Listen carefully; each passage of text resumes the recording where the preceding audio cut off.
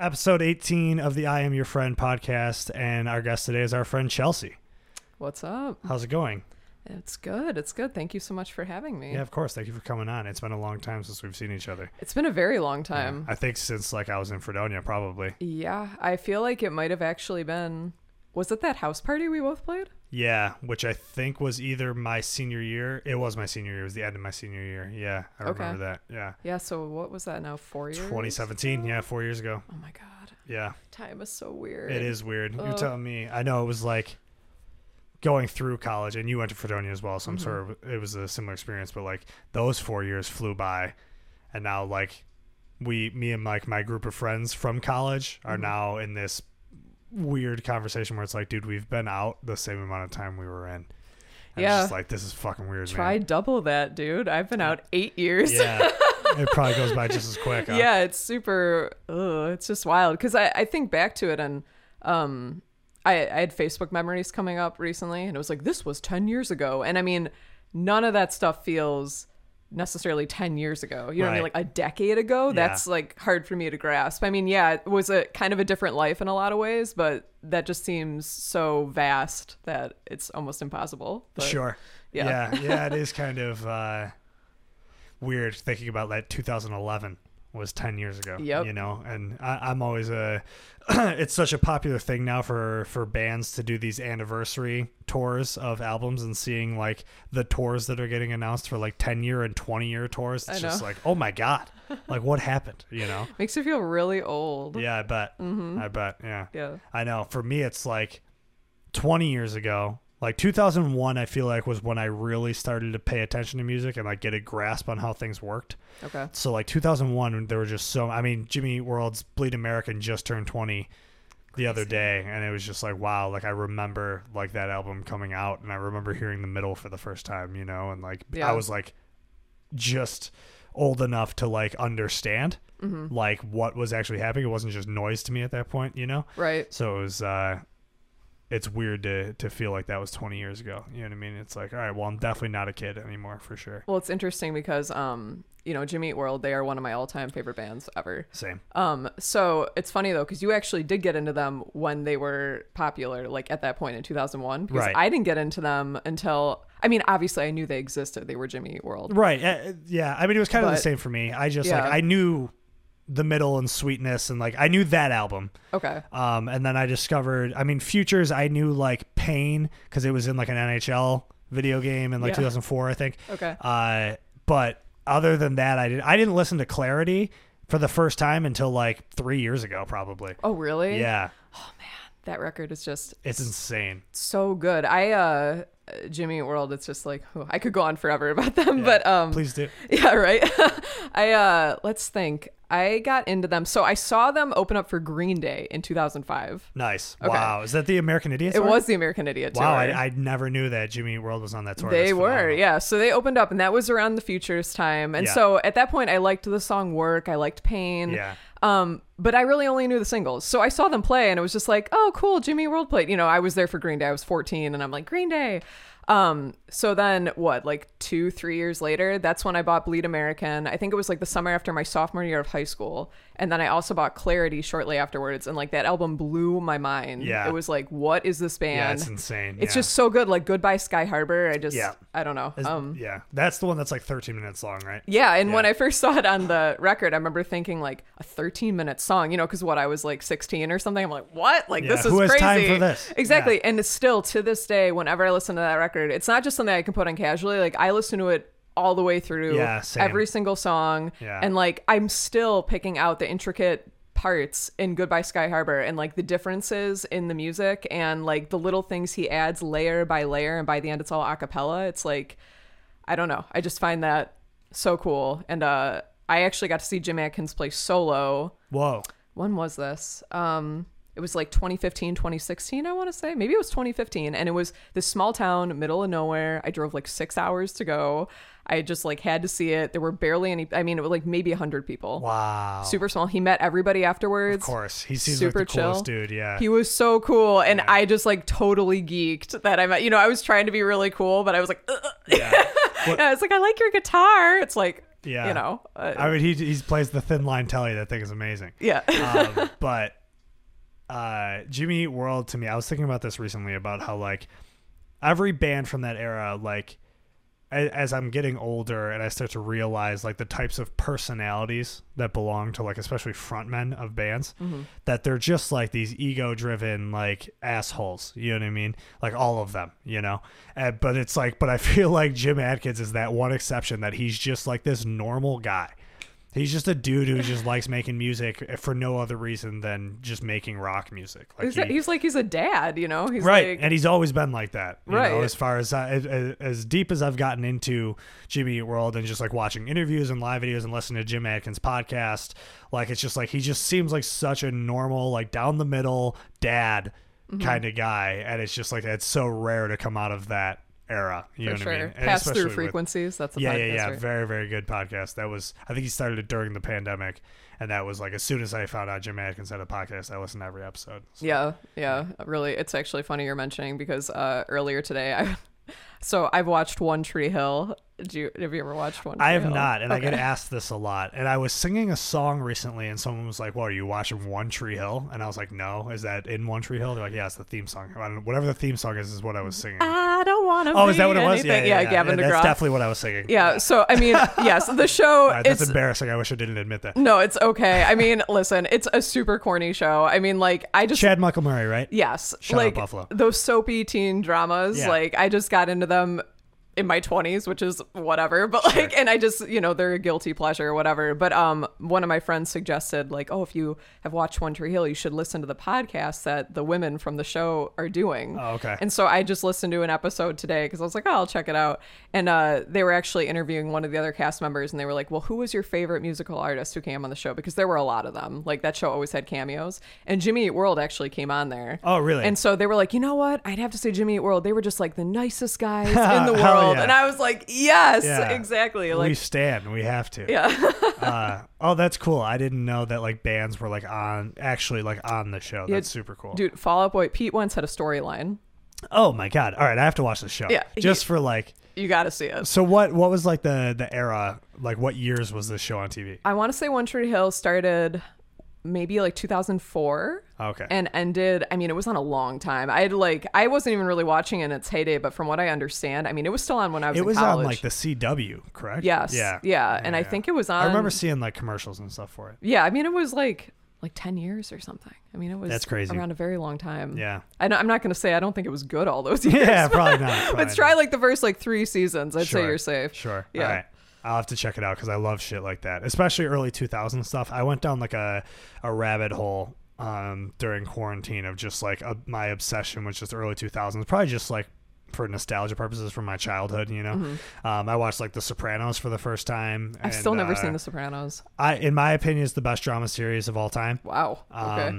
I'd put that at number 1, probably Breaking Bad at number 2, and then I would put maybe Shameless at number 3 until like season 7, like seasons 1 through 7 of Shameless I would put at number 3. Okay. But I'm also a big TV guy. But I also watched the show 6 Feet Under for the first time. Never seen it. So that was it was also an HBO show, and it was on from like 2001 to 2005, which is like one of my favorite eras of pop culture. Okay. So like to watch this show and just see like the style of the early 2000s, especially now being like 20 years ago, right? You know, and just seeing how much things have changed, the music that was in it, you know, the kinds of like 6 Feet Under was a show that tried to be, actually so is The Sopranos, and I think it's just because that's what HBO did, was just these they tried to be so like culturally in the now, you know. So like The Sopranos is interesting because it was started in 99, and you like know when 9/11 happened,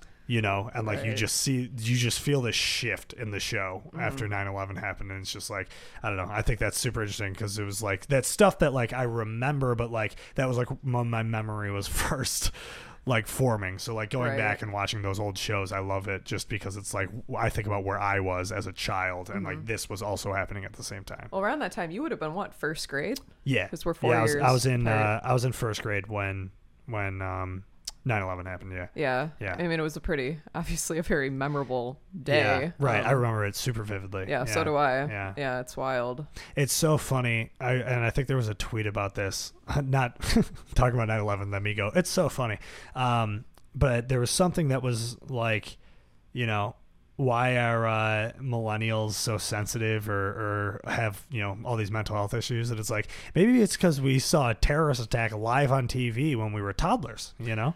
Yeah. Yeah. And I was like, yeah, I never thought about like how traumatic that really was, you know, for everybody to see. Like, and the fact that like the response of teachers to children was like, let's all watch and see what happens. Yeah. I mean, know? my recollection was that, to be honest with you, I didn't even know what the World Trade Center was. Yeah. I had never been to New York City, so I didn't even know. I'm 6 years old. I've never left South Buffalo at this point. Like, I think that's the entire world. Yeah. You know? Right. So it's like you're hearing about it. And I mean, they stopped us in the middle of the day. They told us what had happened, but it didn't even register to me because I didn't even understand what the building was. I didn't understand like the gravity of, you know what I mean? It was just, and you're still a kid. And so it's like, and then I remember going home and you're seeing it on the news, but it just didn't feel real. Cause I was like 11, maybe? I guess I was like 11. Well, if you're 4 years older than me, you would have been 10 or 11. But yeah, 10 or 11. I'm trying. Yeah, I guess September. My birthday's in November, so maybe I was like 10. Yeah, so late birthdays confuse the shit out of me trying to figure out what your age was. You know. Exactly. I know it's like, but yeah. So it was just a weird, and I guess it would make sense that it obviously probably did have some trauma, but just the recollection of it, even though it's super vivid, it's just such a like odd thing because I think there was a big disconnect for me being a child and also not even. It's like, obviously, when you saw it on TV, you realize, like, wow, that's a huge building. A lot of people were lost. This is horrible. But you're still a child. So I feel like there's How do you even process that? Right. Yeah. It was just a, obviously horrible thing. So anyway. It's crazy. It is weird. And then they decided to put us all on social media right after that, which probably wasn't a great decision on their part, you know?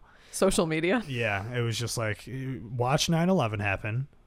Sit with that for a few years and then get exposed to everything forever. Well, so, okay, when did you start going on social media? Real young. I mean, I had like AIM, you know, or AIM if you were calling it that.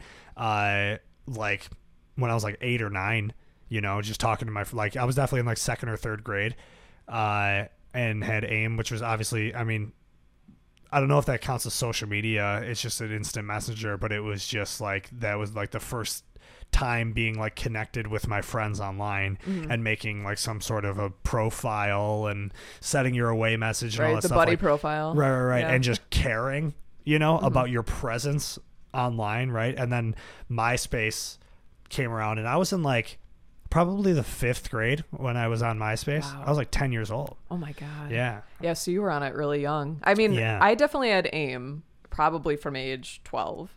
But that's all I really did. I didn't even have Facebook till I was 18. Wow. Because I didn't want it. And I never had a MySpace because I was just like, I was really insecure. I mean, it was very uncomfortable. You know, it's same, like, and I didn't want to really post pictures of myself on the internet. A mix of insecurity and also like, we got hammered with those videos of like, this is what happens when you're on the internet. And you put a picture in like sexual predators. Danger. Exactly. So of course that's just chat like, rooms. Right. Coursing through my anxiety-ridden mind. It's like, I don't want it. So it took me forever to get on social media. And then, you know, I mean, once I did, it's like, well, now I'm on it, I guess. But I've had to get better at it just because of the nature of the job in radio, being involved with music, doing like freelance art. It's like, I feel like I need to have it. But honestly, if I didn't have any of those things, I probably wouldn't be on it. Right. I don't know. That's cool. That's great, honestly. For me, it's more of an insecurity thing in a different way. And that for me, it was like, oh my God, I want people to like me. Okay. So it's just like, so I'm just going to expose myself to the world and just hope that they like me, you know? And because that was just like, I mean, growing up in South Buffalo, like I didn't necessarily like fit in everywhere. You know, I went to Catholic school. It was a small school. I was kind of a weird kid. Catholic school too. Yeah. I was the 2nd youngest of 6 boys, you know, and like wasn't into sports, and like all the dudes I was in school with like loved hockey and football and stuff, and I was like, I like music, and they were like, shut up, nerd. And that wasn't necessarily true, but I mean, I had friends and shit, but it was just like, I don't know, the internet, I found it was like a new way to like be liked, I guess. And I probably didn't think about it that deeply, but I think that's how I was using it for a long time. And then, MySpace came around, and then Facebook. When I was 13, Facebook had just changed it so that it was no longer just for college kids. Okay.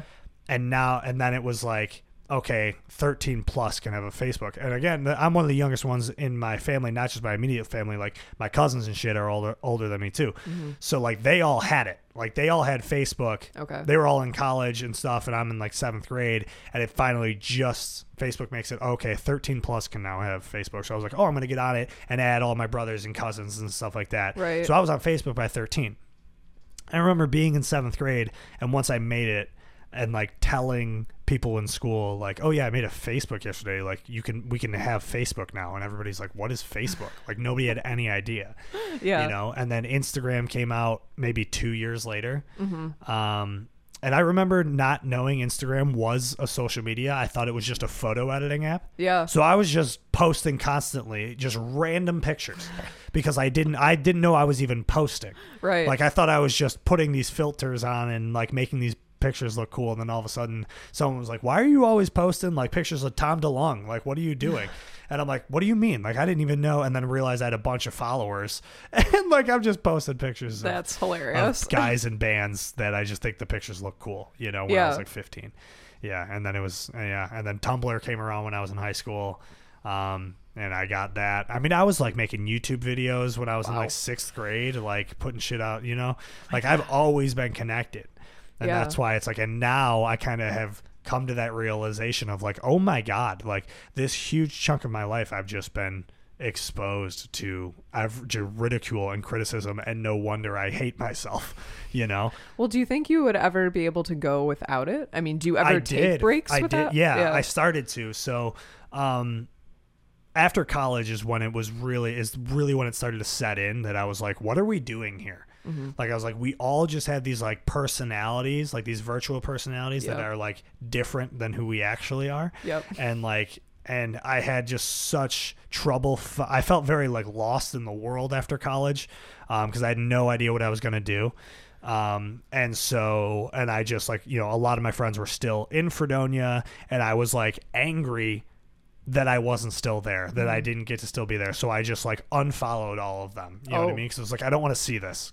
And then they were, but then all of them are like, Aiden just unfollowed us and everything. What the fuck? And then I was like, it doesn't matter.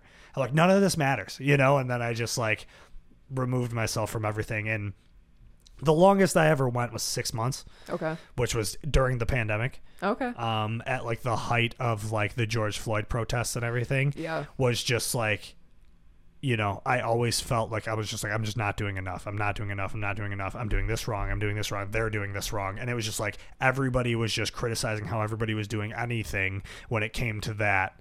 And so I just was like, I don't need to do this. You know what I mean? Like I can still care about the issue and try to do it on my own terms. Mm-hmm. Because I think that's what like being an activist is, and not just posting every single thing and making sure you're doing it in the right way and conveying the right message and constantly criticizing yourself and everybody else around you, Mm-hmm. So I just completely deleted all of my accounts, like straight up, like was gone for like 6 months. And then, and it was like the timing, it was summertime, it's, and COVID numbers started to go down last summer. So it was like, all right, I can hang out with people again. I don't need to be on this and keep up with all of them. Right. Mm-hmm. And then numbers went up again in the fall, and then that's when I got back on it, because it was like, okay, now I don't see people at all, and like I don't know what people are talking to. You know what I mean? Because it's like, especially me and all my friends, like we all interact on social media, like it's part of like how we communicate. Right. So once you get off of that, it's like my friends almost like I don't know what they're doing, and I don't know what's going on, and I'm left out of inside jokes and stuff that start on Twitter and Instagram or whatever. Okay. So then I got back on it. And then honestly, since then I felt I've had a good balance on it, but I had to get off for a while and kind of just kind of realign myself. So, well, it's interesting because I feel like even just this 4-year difference between us, I think that like, even just that, because you guys were younger when you were getting introduced to it and on it, I guess like, I think a big thing for people who are, cause I'm 30, like people who are like in their early 30s, maybe even late 20s, I don't know. We didn't have smartphones right all during high school. Yeah, really. I got my first smartphone my freshman year of high school. Okay, so there you go. So it's like, I mean, I had like a flip phone. The thing is, I don't even think I had a cell phone till I was like maybe 17, like my own cell phone. Well, that's kind of funny because that's how it was. So again, I have older brothers, right? So my brothers, like, my parents were like, you're not getting a cell phone until you're 16, right? But then by the time I was like 11 or 12, right? So that was the rule for my older brothers. But by the time I was like 11 or 12, it was like, all my friends have cell phones. Yeah. You know, and that was kind of like a thing that my parents had to like adjust and be like, okay, this is different now. You know what I mean? Like, I'm going to be left out if I don't have a cell phone until I'm 16, you know? Right. So I got one when I was like 12. I got just like a flip phone, you know, and that's all I had was just flip phones, really. Yeah. And then like my freshman year of high school, I think I got an iPhone. Okay. And it was like one of my brother's old ones, you know. Okay. And from then on out, I was just connected all the time. Yeah, because I had a flip phone even into college, and then I think I got this like knockoff BlackBerry my senior year of college, and then like I didn't get a smartphone until I started working at Alt Buffalo because they were like, you should really have a smartphone, and I didn't want one, and they were like, but you need to take pictures, and I was like, okay, and then. You know, so I got one, and I mean, obviously now I have one, and I try and, you know, distance myself at times because it is addictive. Yeah. And I think, you know, you said before, and it hit the nail on the head. It's like social media feeds into all of our, you know, I think a lot of us at least feel that need to be liked. Yeah, I mean, totally. It's just the like, human condition. Right. It's like the approval We're a tribal thing. species. Yeah, exactly. It's like, and you want approval and whatever. And I mean, I've definitely dissected before, like, why do I care so much? Like, how many people tap on this picture? It's like, because it really, like you said, like, it is not real. And I mean, if you go through, I don't know, I feel that everyone might have their own little individual experience. You described yours. Like, I've had a couple too where you just kind of have this reality check of, if this app disappeared tomorrow, if the internet... We'd all be fine. Left. Right. None of that stuff equates to real life. I mean, like, I guess in a way you could argue it does, just because, say that you're in a band or something, you're posting about your show, and so you have a certain fan base that's now following you, and that's the way people follow you now. You know, people don't find out about your show by like going down Elmwood and seeing posters. Usually it's like they go on social media. So in that way, I guess, you can argue that it translates. At the same time, we'd adjust though. Right. Like, and if you're posting just like a selfie that people like, I mean, that's all well and good, but like in the real world, I mean, none of those likes, no matter how many likes you got, like, what does that mean here? Like, intangible space, you know? So it's just interesting. But I mean, I fall victim to it too. It's like, we all do. It's like, I'm not going to pretend like I don't, you know? Yeah. And it is funny. And there's definitely some sort of gap, right? Even between you being 4 years older than me. Like our distance age is not that much, but there is a generational because of the timing. Yeah. So like, I am technically both a millennial and Gen Z. Okay, are you Z? Yeah, okay. I'm like the first. Gotcha. I was born in 95, and the 95s are the elders. Gotcha. Okay, from what I've read. Right. So it's like there's this kind of crossover window that exists that's like 95 to like 98 or 99. Okay. That's like are considered both, really. Okay. And that I think, like, from my own conclusion would be that is what that shift is that we, like, you know, Facebook came around when I was in 7th grade, right? Smartphones came out when I was a freshman in high school, maybe a little bit earlier. I mean, the iPhone came out in 07, which is when I would have been in middle school. So like that shift was so big for being, you know, 12 years old and younger, you know? So it's like, I think that's really what that shift is. And I notice it in like everybody I talk to that's even just a few years older than me, that there is that difference of being like growing up kind of alongside it and like, or like knowing even a little bit without it. For a lot of your childhood makes a big difference. Yeah, well, because even though we had the internet and we had things like AIM and we had social media, you had to go to your computer to go on it. Sure. Like, and even in college when we didn't, you know, most of my friends didn't have smartphones during college. Like, you know, we were on our laptops, don't get me wrong. We were on Facebook and, you know, socializing in that way. But it was like you had to actually log on your laptop, go onto Facebook. We also just had digital cameras. We didn't have smartphones. You weren't uploading stuff right away. Like, you'd go to parties, you'd take pictures that night, but then, you know, you put your camera away. There's like no one commenting on it right away. And then the next day, maybe like, you know, the real ambitious of us would go and upload the pictures right away onto Facebook. Yeah, like, oh, last night's weekend, you know, or someone had last a digital night's weekend. Camera. Yeah, exactly. Right. The digital camera. But so yeah, there's that different thing. But Actually, I'm curious. So when I was in high school, because I didn't have social media, what I did though check religiously was absolutepunk.net. Did you go on absolutepunk.net? I did not. I probably did. I remember the website, and I've heard of that before, and I can almost picture it in my head. So I'm sure I did, but it wasn't like a regular thing. I was obsessed. That's what I was checking. That and Wikipedia articles about bands I like. I also was like real into hip hop when I was in high school. Okay. So I was on Hot New Hip Hop a lot. Okay. And Dat Piff, which were basically the same kinds of things. You know what I mean? It was just like music blogs, but it was all around rap music.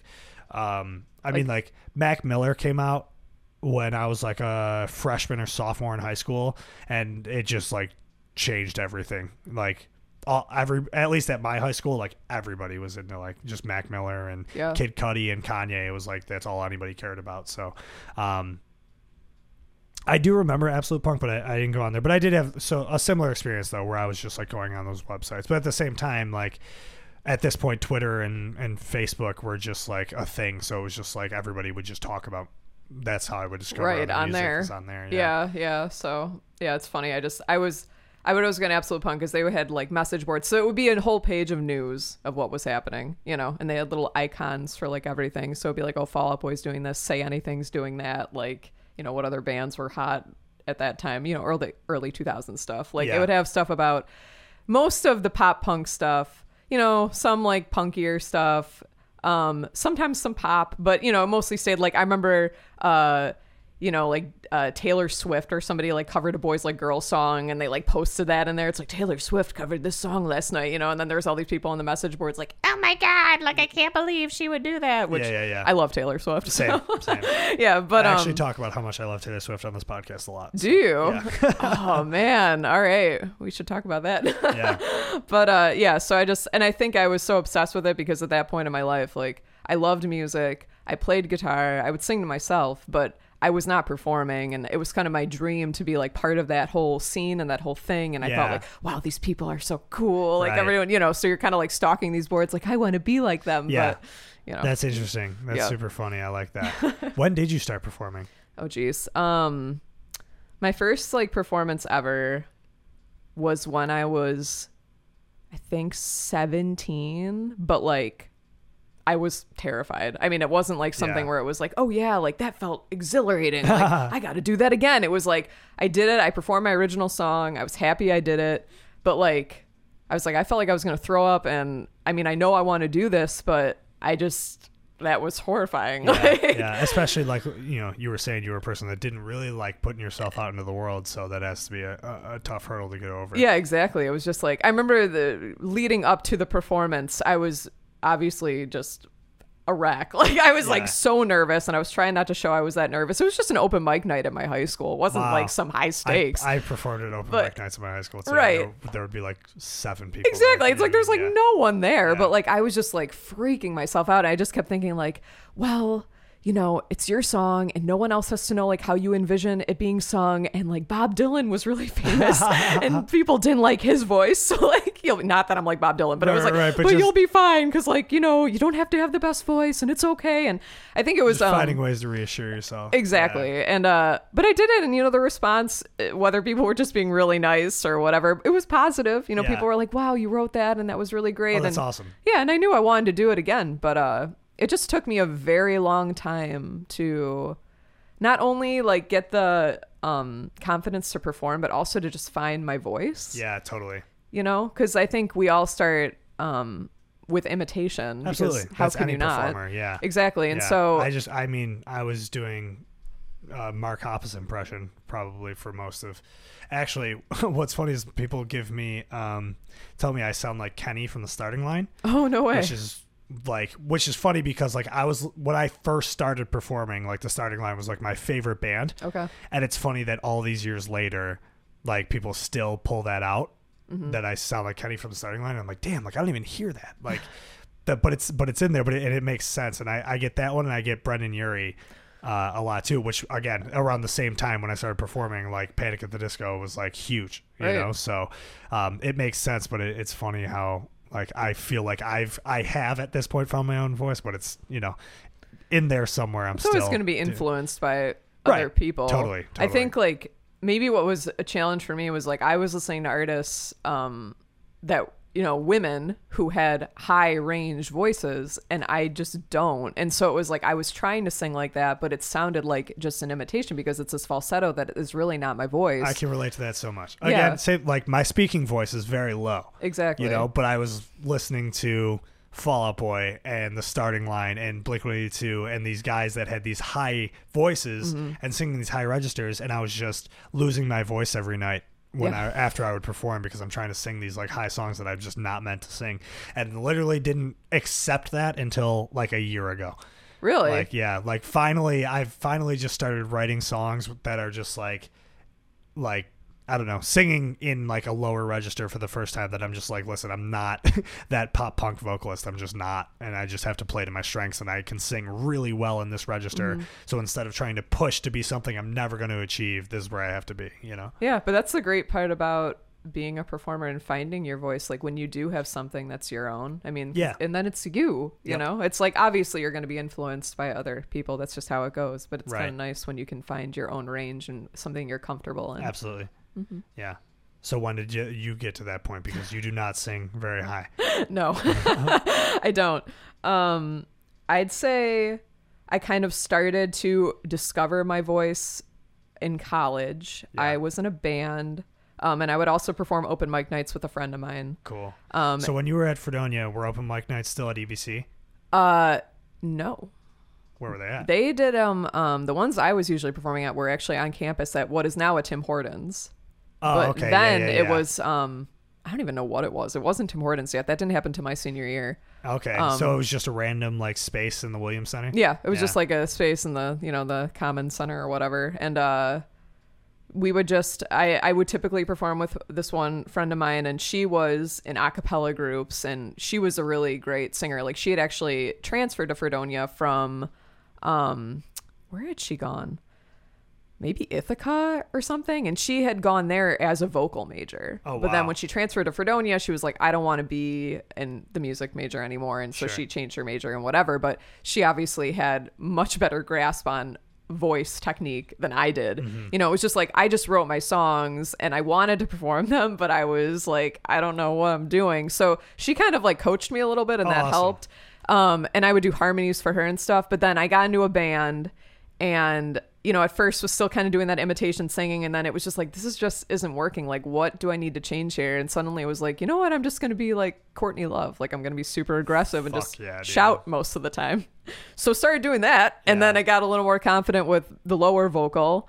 And then as time went on, you know, graduated college, got into Wolf, Stress Dolls, whatever. It's like Wolf, that was the band. Yeah. I was trying to think of it and I couldn't remember Wolf. Yeah. I think that's how we met, because I think Pat and I booked you for BJ's at one point. Yes, that, or actually I was thinking about earlier, I'm like, I feel like I remember you. Correct me if I'm wrong, but were you in Laura Johnson's class when she came to have me speak about sexual harassment?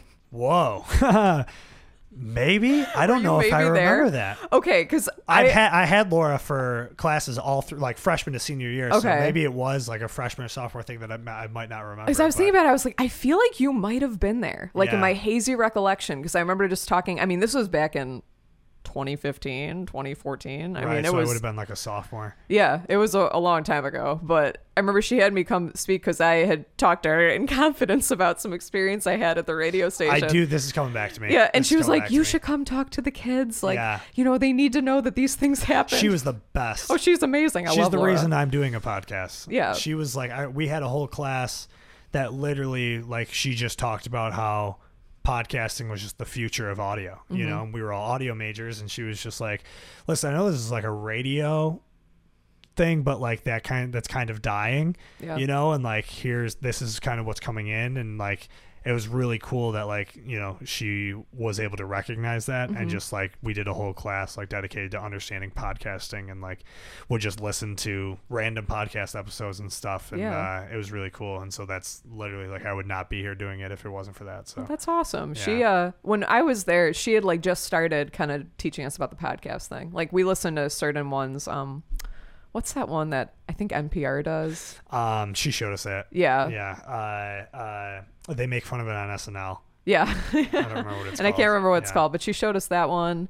and maybe like another one or two, but she was still, mostly we were kind of being taught as far as radio, just because it was definitely on its way out in a lot of ways, but it was still, I guess, somewhat viable. I don't know. I remember it was Todd Brody who came in, and I love Todd, and like he was just right away like, okay, so just so you know, like, this is not a living anymore. Like, and literally it's like, I had just been in the major for like 4 years, not saying that like I was necessarily, I was kind of goofing off in college a little bit. So it wasn't like I was in it and I was like, yes, like my career, like whatever. But it's like he says that and you're like, oh crap, like maybe I should have double majored. Like maybe I should have done something else. But it was obvious, it was well worth it at the end of the day. Yeah. That's funny. I probably would have been working in radio post-college had I gotten an internship, which I tried really hard to get and didn't get, which is crazy because like everybody got that internship. And I think for me, it was just like horrible timing. It was just like whoever, I don't remember who it was, but there was somebody, whoever was like in charge of the program, the internship program at Entercom. Mm-hmm. I was emailing with them. They were letting me know like when the application process was starting and like or when that window was opening, whatever. And I was like working with them and like getting the application together, whatever. And then that person like was gone. They just left like out of nowhere. And then a new person came in and were like had nothing about me. You know what I mean? Like I had been working with this person to get that internship and then like that person had left. And then this new person came in and was like, I have nothing on you anywhere. Like, so I had to start all over. Oh my God. And then I don't know what happened, but I ended up like just there. I didn't get it. I feel bad. Was I working there at the time? Probably, but I don't think we knew each other. Oh, okay. I was going to say you could have contacted me. I believe in silver linings that, things happen for a reason, whatever. Mm-hmm. But I didn't end up getting it, but it was like when that internship started, it was like a bunch of my friends were doing the internship. And it was like I was the only one who didn't get it because this is just weird timing thing. But it was like, I don't know, whatever. I don't think I wanted to work in radio anyway. But I think I would have had a semi idea of, when I finished college, it was literally like I have no fucking idea what I'm about to do. Yeah, I think a lot of us feel that way. Yeah, and even if you supposedly have it all sorted out, right, things change, and life leads down different paths. So. Yeah, well, so I double majored because I was also a music business major. Mm-hmm. And my music business advisor basically told me I had like a job lined up for me. Oh. Right out of college, which never existed.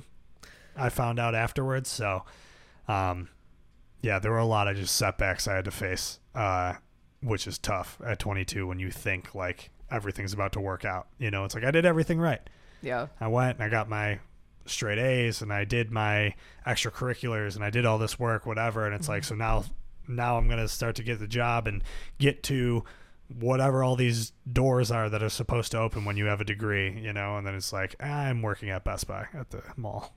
Yeah. I mean, even if you were to have worked in radio, I guarantee you, like, everybody there had a second job. Yeah. Because you couldn't make your living off of it anymore. Right. I maybe if you were in the sales side, but if you're on the production side or the on-air personality side, it's like the people who have been in the game for like 30 years, they're fine. But like anyone getting into it now or then, it was like, market. It's like you had to have supplemental income because there was just no way. And now 107.7 is a country station. I know, and now it's kaput, so that's how it goes. Yeah. It's sad. It's sad to see. Alt Buffalo was cool. I really liked just like what it was. It seemed like the only station of like credibility, or I don't know about credibility, but like that had any integrity for caring, I mean, and even like you having localized was just like the coolest thing, that it was like, oh my God, one of the radio stations is playing local music. Like, it's like, that should not be such a foreign concept. And it was so cool that it was able to happen. So tell me about starting at Entercom and eventually getting your own show. Wow. Okay, sure. Well, first of all, I want to acknowledge that what's really cool is that you did Local Lowdown at WCBF. I did, yeah. So, all right. So before we get into that, we'll tell this. So you started Local Lowdown, right? That was so Local Lowdown was a show that Chelsea started at Fredonia Radio Systems. Shout out WCVF. Yes. And so it was a show that was dedicated all to local music. And you had live performers. You'd have people come on, like local artists come on and perform, right? Mm-hmm. Yeah. I only had it for one semester because I was PD my senior year, and I didn't come up with the idea till Christmas break. So then it was like when I came back. So I only had it for one semester. So Lexi really took it over after. Oh, okay. You know, I so left, all right. So Lexi takes it over after for a year, I think. Yeah, I guess so. And then she graduates and passes it to me, which I had it for then 2 years. Okay. I think I took it over No, she was a year older than me, so she had it for a little bit. So maybe she had it for like 3 years. She had it for a few years. Yeah. And then so then when she graduated, she passed it to me, and then what I did was I was working with Pat Walker, booking at BJ's. So I was like, I think it was originally on Thursday nights. So I was like, okay, well, BJ shows are on Wednesday nights, so let's just move Local Lowdown to Wednesday nights. And then whatever band is going to be playing at BJ's that night, have them come on the show. That's a great idea. You know, so that's what we did, and would have whoever was playing BJ's would come to the radio station, do an interview, do an acoustic performance, and then, you know, we'd just, hey, come down to BJ's and see them tonight, you know, like, so like that kind of thing. And that was just super cool for me because this is how I got to like know all of these bands and kind of become like made all the friends that I did in the Buffalo music scene that I was like not a part of. And then eventually it was a warm welcome for me because people already knew me from doing that. So yeah, for sure. So then you go on to work at Entercom and take Local Lowdown. Exactly. To 2.0, I guess. Yeah. Maybe. I mean, what's really cool is Local Lowdown, I think, actually still exists while Localized does not. Yeah. but that said, what was awesome was that obviously CVF had local music in the system. It just hadn't been updated in forever. And so since I was so into music and I really loved going to the bars and seeing musicians, and I was kind of getting more into the Buffalo scene and, you know, who was actually from here playing around. It was just kind of fun to explore that more with Local Lowdown. And so then once I did that show, and even though it was only one semester, it was like, wow, there's a lot of really great bands in this area, like legitimately very good. You know, I feel that there's this stigma with local music as if it's kind of cheesy or something. I don't know, or that it's not good enough to be. But guess what? Every band that's ever been famous starts out as a local band at some point. Yeah. So anyways, I was working in Entercom. I was actually doing KISS 98.5 weekend night shifts. All during my senior year. And so then once that stopped, I was a producer for a short period of time for the news station. But during that time was when they said that there's going to be an alternative station. And I was like, there is. And I was thinking to myself, I wondered if they'd be cool with the idea of a local music show. And so Nick Rivers, the PD, was hired, and I went in to speak with him, and I brought it up. Like, you know, I would really love to do the local music show. You know, I did one in college, and I'm really passionate about it. And to his credit, he was just like, yeah, okay. Like, wow, run with it. And sick. I was like, great, awesome. Yeah. So, like, you know, he let me name it. Like, he let me do everything. So that was pretty amazing. I mean, I really had full control of that entire thing, which was awesome, because I don't think that that's usually something that happens in corporate radio. Totally. So the fact that he let me just run with it was super cool. Absolutely. And like I was saying, like, that's kind of why I liked Alt Buffalo. It was just this, it was cool. Like, it was this new radio station, which you don't get a new radio station, you know, and it was playing music that I liked. Like, I remember when Alt Buffalo first started, and I would just like tune into it every once in a while. And I was driving home one night, and I just like put it on 107.7, and The Story So Far was playing. Okay. And I was like, yo, The Story So Far is playing on a radio station. Like, that's, to me, that was like the craziest thing, because the only thing I was used to hearing on radio was just like top 40 and like country music and whatever the fuck 103.3 was doing. And so it was like to hear like this like newer, you know, not necessarily, I mean, I guess like indie punk band on the radio was like, oh, okay, like this is something different, you know? And then, you know, to have the local music show and everything, and have a platform to, you know, have my music on the radio was just like the coolest thing in the world. So. Yeah, it was super fun. And as you said, with Local Lowdown, that you felt that experience allowed you to meet so many different people in the scene. That's how I felt that Localized was for me. You know, I met so many local bands and artists, and I made a lot of friends. And what was great was that I was also a musician myself. So if a band came on the show I really liked, I would be like, you want to play a show together sometime? Yeah. You know, and I mean, most of the time people were receptive to it, and it was really fun because I got to play with these musicians who I admired and really dug their music. Right. Yeah. It was kind of the same for me doing that, because then I, just booked myself to open BJ's Fest. When there was like a bunch of bands I looked up to, I was opening for, and I was like, yeah, let me open it. Like, let's do it. Why not? It was my senior year. It was the last show. So I was like, all right, I'm giving myself this one. You know? But yeah, that is cool. And what, so you ended up leaving Alt Buffalo, obviously before they dissolved. Yeah. I left in 2017. Yeah. 2017 to move to Nashville. Oh, that's why I left. Why don't I remember that? I knew you left, but I didn't remember. Probably why. Because it was kind of a shit show. Oh, okay. I've talked about it on social media, I guess, a little bit, and it was basically what my last album was about. So I suppose I'll just talk about it now. So basically what happened was that I have chronic illness issues, and namely GI issues, and ulcerative colitis is a big part of that. And I wasn't officially diagnosed for quite some time, but I started having the symptoms probably like senior year of college. But was able to function pretty normally for a while. And then I started to get really sick. And honestly, I was just in the mindset of, I'm young and this can't be happening and I don't want it to be happening. So I'm just going to pretend like it's not happening. I mean, I don't think consciously I was thinking that, but I think subconsciously that's where my head was at, because even though I felt like I was acknowledging what was wrong in certain ways, I mean, I definitely wasn't taking care of myself because I had ambitions and things I wanted to do. And the biggest ambition was, I want music to be more than just my hobby. Like, I want to be somewhere in the music industry, whether that had been a songwriter or an artist, or, in the dream world, it was like, wow, I'm an artist and I'm signed and whatever. But it's like, I would also like been cool with songwriter, just somewhere in the music industry. And so I was like, the only place I didn't want to be in New York. I didn't really want to go as far as LA, but I loved Nashville. I had visited a few times. And I was like, I want to go to Nashville. So I moved there. Great time. Very fun. Probably not as fun as it could have been because I just kept getting sicker. And to the point where I, had to come home. And I came home for Easter, I think.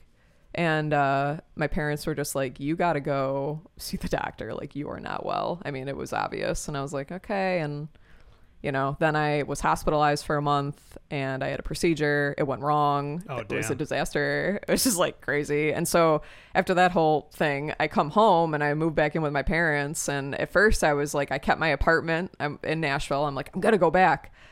Then a month came and went. I was like, I don't think I'm going to get back. It's just like, I was just too sick. And so it's like, all right. So that was like a whole mental, circus of just like feeling like, okay, like my dreams are crushed and, these things aren't going to happen. And the thing is, who's to say anything would have happened anyway? I could have very well been there and like nothing ever would have happened with music outside of it just being something I love to do. I mean, that's also very plausible.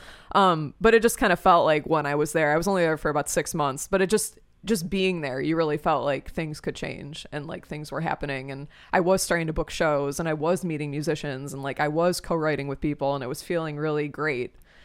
And then it all went away. That said, once I, started to feel a little bit better, I started recording with my friend Charles Duzel from this band Lone Star Sailing. I don't know if you're familiar with them. I love his music. He's just like one of my favorite songwriters locally.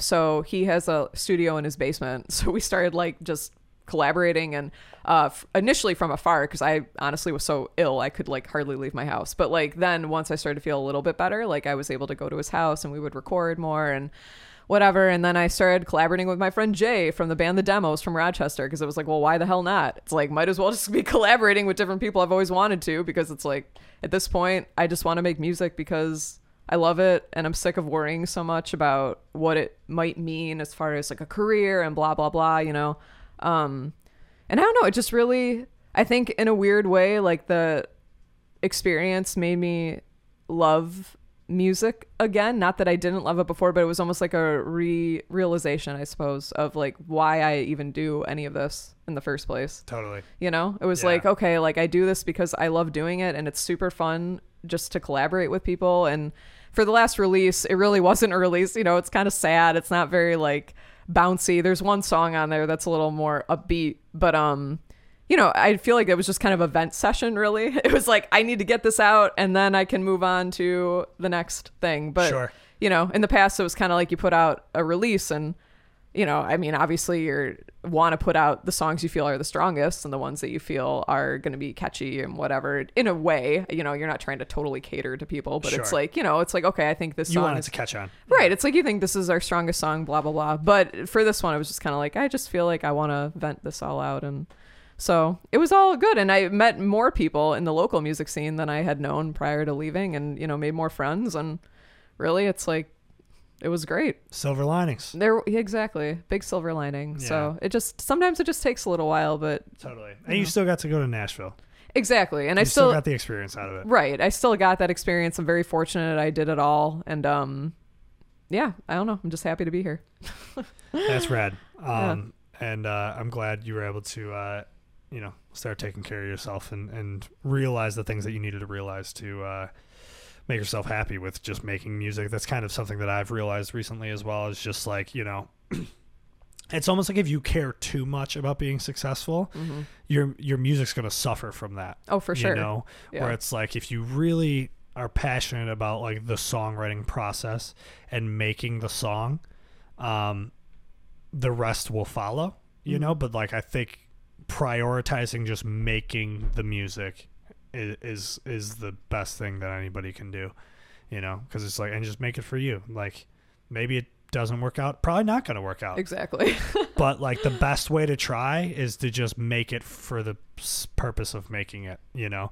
Stop worrying about, you know, how you're promoting it. Not stop worrying about it, but don't worry about that more than, you know, than the music. Yeah. Don't do more photo shoots than play shows. Exactly. You know? Yeah. I think that's probably the simplest way I could put it. Yeah, no, for sure. That's very true. I don't know, because it's a really cool thing once you give it all space to breathe and you kind of realize, like, you know, to create is just awesome. And totally. Yeah, love that.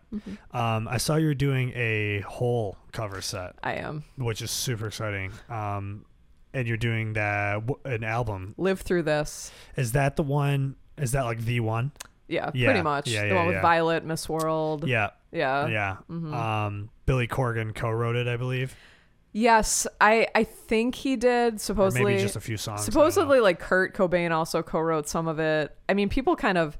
So for a while, what kind of pissed me off is like, listen, Courtney Love is, you know, I won't even go down that road because she's kind of, you know, her own thing going on there. But I did feel when I was a little younger that, like, is it just sexism of people being like, oh, well, she didn't write any of that? Right. And it's like, okay, but like, I feel like she must have done some of the work because. Yeah, I mean, she's a rock star. Right. She's it's like, crushing it. Yeah. I've always looked up to Courtney Love. Yeah, it's like, I know she's like problematic and a mess of a person, but like, she's an artist and really talented, and I love that album. I think it's like cool that Billy Corgan wrote it. Rather than, oh, she didn't write it. Like, I'm like, oh no, she worked with the dude from Smashing Pumpkins on this. Like, that's right. Amazing. I love that album. I actually listened to that album a lot, like over the last year. So I'm definitely gonna try to come to the show and hear that. What's the one song on that album that I really, really like? It's like not even a popular song on the album. There's a lot of really good ones. Oh, no. Wait, I'm thinking of Celebrity Skin. Oh, okay. Well, Celebrity Skin has, That's the one that had Billy Corgan co-write. Okay, yeah. That one for sure then. Because, Live Through This was kind of more rumored. But, like, gotcha.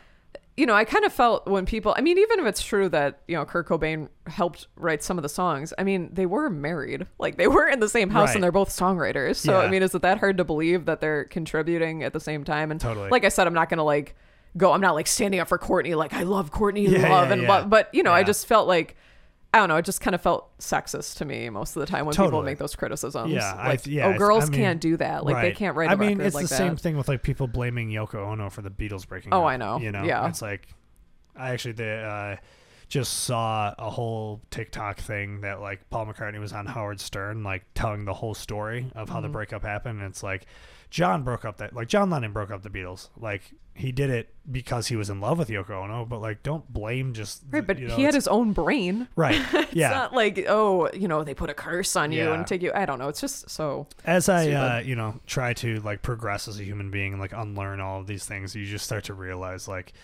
the blatant misogyny that just exists in all these different things. And it was the same thing with, and this is again why I bring up Taylor Swift all the time, because it was like, it was so easy to shit on her, because it was just I don't know, the Kanye thing and how many people she dated. Right. She writes songs about her exes, and it's like, okay, so does fucking everybody. Right. Yeah. And it was just there's just a lot of those things that you look back on, and it's the same thing with Courtney Love. Like even like people who like think that she killed Kurt Cobain, like I feel like that's just rooted in misogyny as well. It's just easy to just blame the woman. Yeah. I'd like to think that things are heading in the right direction slowly but surely. Sure. It always takes, I think, a very long time for stuff to actually change. But I mean, it's good that a lot of people, including myself, and I've read other interviews with women artists and such who have said the same thing, where it's like, even women, we have our misogyny rooted in us too, because you're taught these things growing up. And I even remember as a kid feeling like in a subconscious way, and I still think about this now, it's like that, that women couldn't write their own music all by themselves, and women couldn't if a woman, a rock star, is a little pretentious or whatever, well then, I'm turned off by her. But there's fucking pretentious male rock stars all the time that people just excuse the behavior anyway, because it's like, totally. Well, they're really talented. But when when a woman is a little it's like, oh well, we're really turned off by her now. It's just like, well, it's just not. It's stupid. So you just kind of have to reprogram and realize that. Things. And that's everything. We have to understand that a lot of these things that exist in us that we think are natural are actually taught and programmed in our society that is patriarchal and colonial, and that have kind of just how we think things should be are not necessarily how they are. And that's kind of a very eye-opening thing that I've come to realize more and more over the last few years as I'm getting older. And it's very interesting. And once you start to realize that and view that through a kind of zoomed out lens, if you will, a lot of things start to clear up. Yeah. That's for sure. Yeah. And I'm sure you've faced a lot of that being a woman in the music scene. Absolutely. Yeah. To a certain extent, I guess I've felt rather very fortunate in that most of the time in the music scene in Buffalo, I've really felt respected. And, awesome. And most people have not made me feel, and there's been a lot of times where I'm on bills with, all men, but no one has made me feel as though I'm less than or in any way. I'd That's say good. Most of that misogyny and sexism I experienced in the workplace in radio, sure, to be honest. Yeah. Not necessarily at all Buffalo, and I Right. won't name names or anything, but just in various times I definitely experienced things where you're like, what? Yeah. And I was so naive. When I was 22 going into it, I guess, or even 20 when I really started working it, it's like I just hadn't had those experiences. It's like my dad's a really great person. I have a brother who's a really great person. And the men I had been around in my life, hadn't sexualized me or been weird and creepy. Sure. And so I really didn't realize that was something to be on the lookout for. And when it started to happen, it was like, what? Yeah. It just felt from another world almost. I guess I was really fortunate that I kind of had the wool over my eyes, to be honest. And then once you realize it, you're like, well, this isn't cool. Totally. Yeah. So Well, that's good. I'm glad the Buffalo music scene isn't as fucked up as it could be, I suppose. Or it's probably a lot a other. In my personal experience, it hasn't been. Right. So I don't know. Not to say it doesn't happen, but yeah. Interesting. So you're still doing Stress Dolls. Yes. Which is basically a solo project, right? Pretty much, yeah. I collaborate with people here and there, but sure. just kind of easiest to keep it solo at the moment. Nice. So what's going on with that? Anything? Recording music. I mean, the record's actually technically done pretty much. We're just mixing it. But it's just it's been almost a year since we started, and so it's been kind of a long time coming. Yeah. But hoping to get it wrapped up sort of soon, and then it'd be great to release something from it before 2021 ends. But right. I guess I'm also just kind of, maybe you can like weigh in on this. I'm wondering how to even release the music anymore, because I guess there's a side of me that really loves releasing stuff at once. I mean, I like to have a single and then like you release the rest. Yeah. But I feel like lately most artists are just releasing singles and not albums. Yeah. I hate that. Yeah. And that's just me liking albums. I'm a huge album guy. I like only listen to albums. Mm-hmm. And so like I get it, you know, we kind of live in this fast-paced world where it's just like you can only hold people's attention for so long. But I also think like that there's people like me who exist that appreciate a whole album. So like I'm not worried about it. Yeah. I mean, Post Prom's about to put out a 12-song album. Oh, nice. Congrats. Yeah. I don't know when. Hopefully like we're thinking September maybe. I would really like to get it out by the fall because the record just sounds like fall in Buffalo. Okay. You know, and I just really want that to resonate, you know. Nice. But alas, we're almost in August, so we got to start doing so. It's basically done. We got a music video done. Album art is almost there. We're planning another video tomorrow. Oh, nice. And then we're doing like one more video that we're going to do for ourselves. Okay. And hopefully we can just make this all happen by like the end of September. That would be awesome. So we'll see. But I mean, we're going to put out 3 singles. Okay. And then the full album. So we're still going to do, you know, the single and nice. Album thing, which I like, and I don't think that's necessarily dead.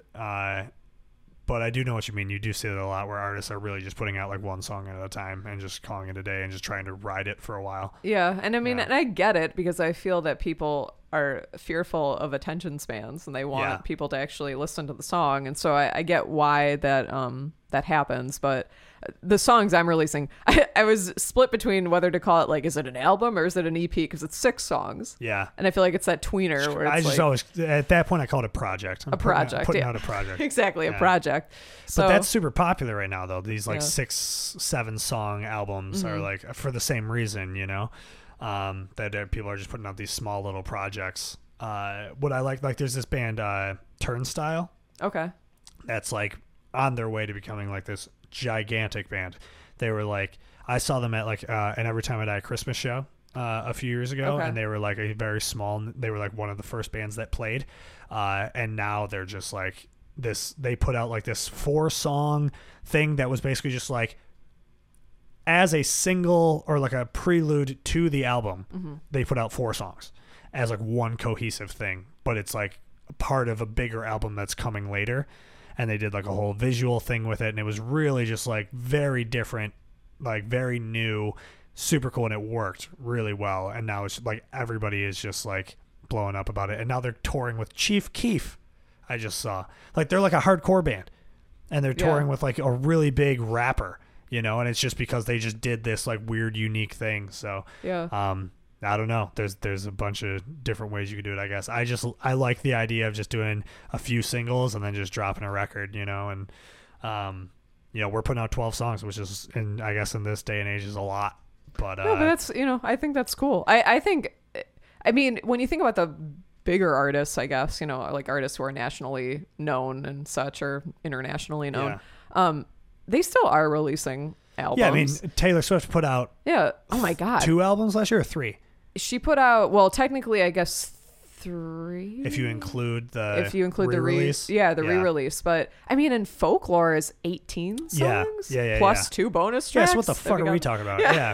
You can do whatever you want. Yeah. Right. You can do whatever you want. But I guess, you know, there's always a little voice in my head that's like, well, should you do the singles? But no, do whatever you want. I know. That's what I say. I mean, that's what we are doing with this album, is just like, we are a band who likes full-length albums, you know, and it's just like the music we're inspired by, the artists we're inspired by make these 10 to 14 song albums. So that's what we want to do, you know, and we're doing it for us, you know, not to try to like fit some mold or anything. So that's what you should be doing, as we were saying before. Yeah, that's what I'm saying. Put it, and we're just like, we're putting all this money and time into it, and like putting it out ourselves, like with no expectation, like just as like, hey, we worked really hard on this, so here it is, you know, and that's it.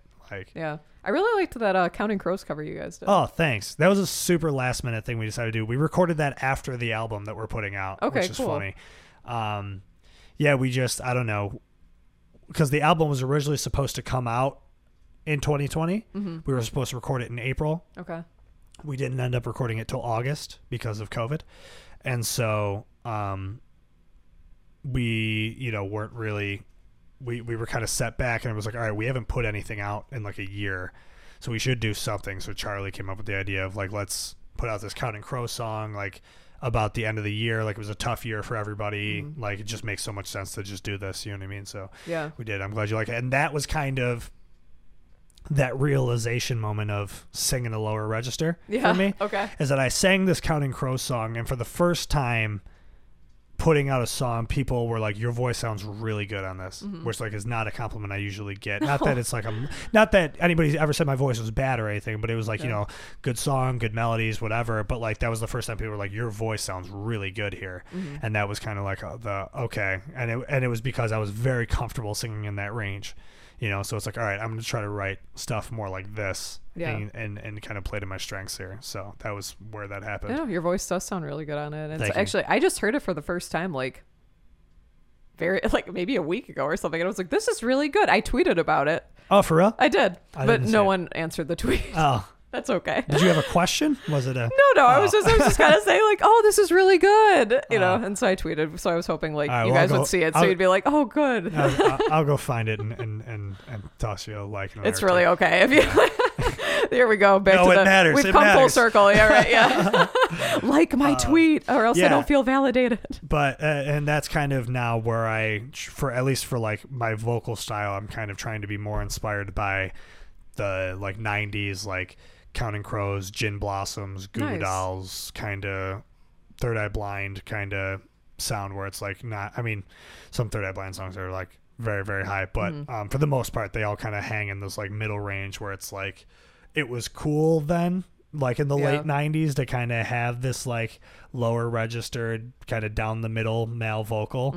And that's kind of what our sound is molding into anyway as a band. So it's like, all right, this makes sense. Maybe I'll just, you know, I can adjust and really, again, play to my strengths. So yeah. Speaking of Goo Goo Dolls, like how cool is it? Aren't they one of the best selling like artists of all time? So when we were in the studio, they were recording upstairs. Okay. And Johnny Resnick like sat in with us a few times, and like we got to play. Charlie got to play two of his guitars. Nice. On the album, so it was like a really cool experience, especially like growing up with their music. Like one of the first bands I ever loved, and probably the reason that I love Buffalo music so much is because it was like they were the band from Buffalo, you know.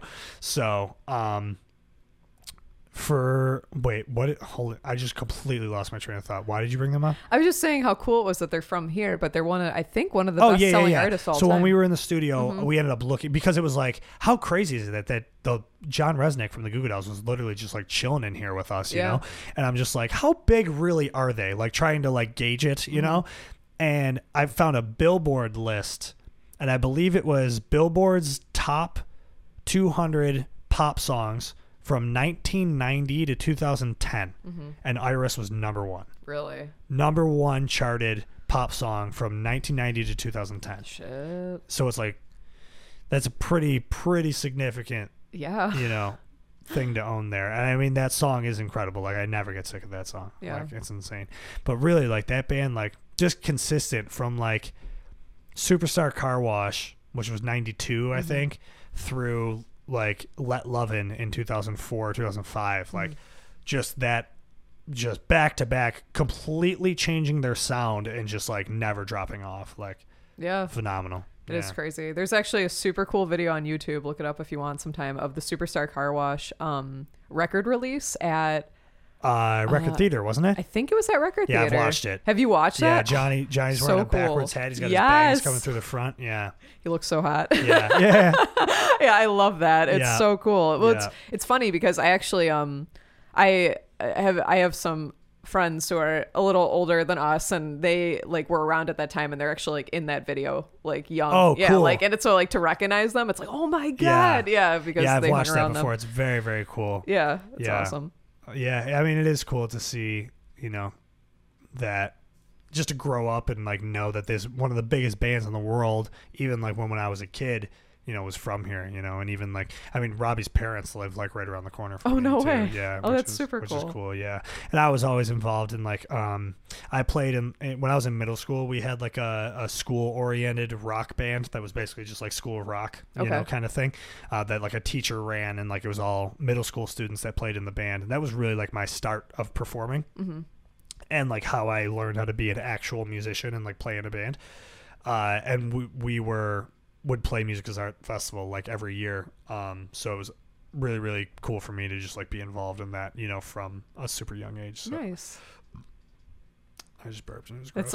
It's all good. I usually try to move away from the microphone. But no worries. That kind of thing happens. It's real life. That Fall Out Boy shirt is just phenomenal. Thank I meant you. to say something about it earlier on the pod. Thanks. But I'm glad I brought it up now. It's a Take This to Your Grave cover shirt. Actually, funny story. So the original shirt I got, they misspelled Joe Troman. It said Joe Troham. So they sent me a new shirt for free. How did that even possibly happen? I know. It's like, wow, big boo-boo on the part of the shirt company. But they did, to their credit, they sent one for free to everybody. I think that's so interesting that they actually like were typing out the name, like the letters, instead of just like printing the album cover. That's exactly what I thought. But I was like, wow, they must have just not had the original artwork in that form to be printed on a shirt. Which is kind of cool. So they had to remake it. Yeah. So it's pretty sick. This is one of my favorite. Well, I have to say, From Under the Cork Tree is actually my favorite Fall Out Boy album. Yeah, because it's just like, I go back and forth. I've changed my mind on it before. At this point in time, From Under the Cork Tree is my number one. Take This to Your Grave is my number two. Okay, I mean, that's how I'd say I rate. Yeah. And then kind of, to be honest, after From Under the Cork Tree, I mean, I owned Infinity on High. Infinity on High was the only CD I ever pre-ordered. Really? Yeah, I remember I went to FYE. Okay. And I don't remember what I was buying, but I just got talking to the dude working, and he's like, "Did you pre-order the new Fall Out Boy CD?" And I was like, "No, I didn't even know they were coming out with one." And then he just like totally got me, and I was like, "Yeah, sure, I'll pre-order it. Why not? Just make sure I have it." And then I got it, and then I was like, "This is weird." But I do actually, going back to that album, I got the vinyl of Infinity on High last year. And it was my first time listening to that album, like probably since it came out. Oh, wow. And it's actually really good. And I gained a new appreciation for it. And it was like, they were just ahead of their time, I think. It was like, there was a easy transition from Take This to Your Grave to From Under the Cork Tree. Like, it made sense, the transition of their sound. But then Infinity on High was like kind of like a little bit of a leap. It was super pop. Yeah. I mean, I think, don't get me wrong, I mean, they were always poppy. Absolutely. For sure. Absolutely. But I think especially at that time, I mean, they were my favorite band. I was 14 when I got into From Under the Cork Tree, and I was obsessed with them. And I got into Take This to Your Grave the same summer, and just like all Fall Out Boy all the time. My whole freshman year of high school, just I was loved in like them. 5th grade. Yeah, right. It's and just like I love this band I remember so much. seeing the Sugar We're Going Down music video on MTV. Same. I was like getting ready for school one day, getting ready for Catholic school, and just like threw MTV on. I remember watching the Sugar We're Going Down music video with the antlers and everything, and I was just like, oh, I want my entire life to be surrounded by this kind of music. Right, exactly. It was like a whole movement, just like at kids. that point in my life, it was like only like Blink-182, Good Charlotte, Simple Plan, Sum 41, Green Day, and then Fall Out Boy came out. I was like, oh, this is new.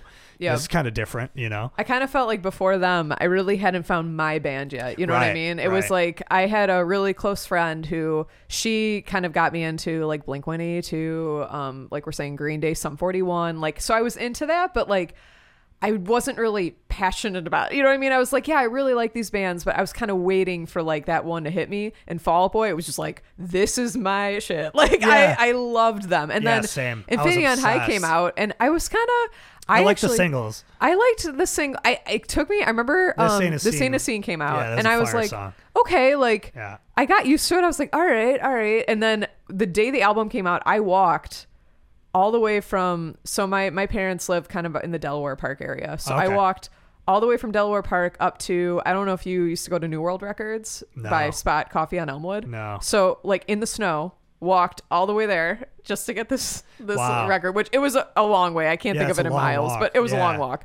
It's like a 10-minute drive. So yes, and got the CD, like literally wearing like jeans and Converse in snow. Like what was I thinking? Yeah. Ridiculous. But then I remember I came home, I put it on right away, and I was just, what the fuck is this? You know, it took me a while. It was just weird. Yeah. Well, and that's how, and I kind of gave up on it almost immediately. But revisiting it recently, I was like, this is actually a super cool record. It just was like so different from the first two albums that it was just like my 13-year-old brain was like, what the fuck is going on here? Dude, I got All This Ring into My Ears, None on My Fingers. That's a really good song. And when I first heard it as a kid, I just couldn't get it. Hum Hallelujah, I think is on that album too. That is song's too. Amazing. I mean, Thanks for the Memories was a single, but that it's song a really is good amazing. song. Yeah. It's a good album. Yeah. It is a good album for sure. It grew on me over time, and definitely as an adult now, I can appreciate a lot of it more than I could when I was a kid. When you're a kid, I feel you have like an allegiance to these artists, and you really,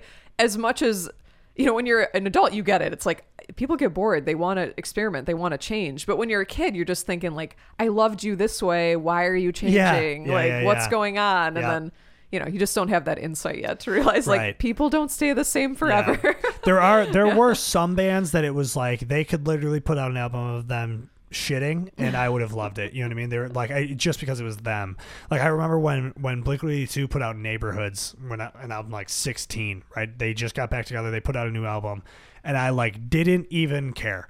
Like it could have literally been anything, but just because it was a Blink-182 album, I was like, this is the best, you know? And now I go back and I'm like, I don't really like that album that much, you know? But I just liked it so much at the time just because it was Blink-182 was back together. Like I didn't care what they put out. I just wanted new music from them. So, and I think that happens a lot. Like, I mean, Jimmy Eat World has never put out a bad album. Dude, okay. I wouldn't say it's bad, but the least favorite of mine is Invented.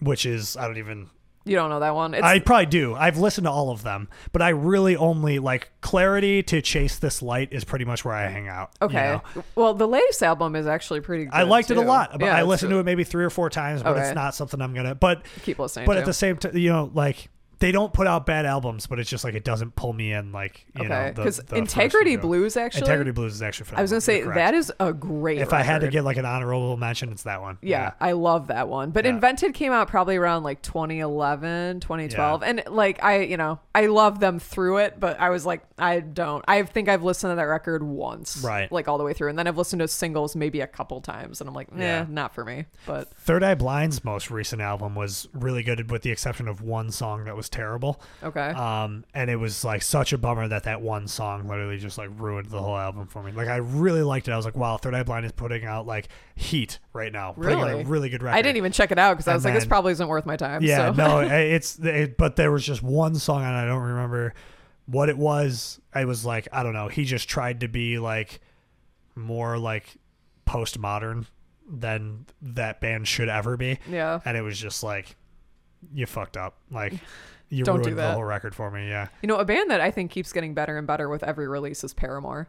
I agree. Yeah. I feel like they really, I'll say that. So I liked All We Know Is Falling when it came out, and then Riot came out, and I was like, meh, but then Brand New Eyes, great. Paramore's another band that I've literally been listening to since they came out. Right? It's like self-titled, amazing. Yeah. And then After Laughter, yeah, holy out of shit. This world. Yeah. Yeah. After Laughter is fucking so phenomenal. good. Have you listened to Hayley Williams' her Pedals solo for Armor? stuff? Yes. Yeah. That's amazing. I like that a lot. Super good. Mm-hmm. Paramore was like when I was in like 7th grade and I first started playing in a band. We had 2 girl singers, and so we were like, let's play Paramore songs. Like Paramore had to put one album out, you know. I think Crush. That's Riot. Yeah. No. Okay, so what was the big song on the first one? Pressure. Was it Pressure or Emergency? Maybe it was Pressure. I can feel. Yeah. I thought there was might be another one that maybe it wasn't a big song, but I really liked it off that. But anyway, that's what but we tried covering it and then realizing like, oh, this band's actually super good and these songs are super hard to play. And for the girls to sing, so it's like it's just not gonna happen. She's an incredible vocalist. She's one of the best. Yeah. One of the best. Yeah. I am obsessed with Hayley Williams. I always have been. And she's been through some shit, and I'm sure she has more to say about misogyny in the industry than fucking anybody, especially being in, you know, the scene of that she was in. That like Warped Tour pop punk male dominated scene. Yeah, absolutely. And she was just so young. And they were the fucking best band in it forever.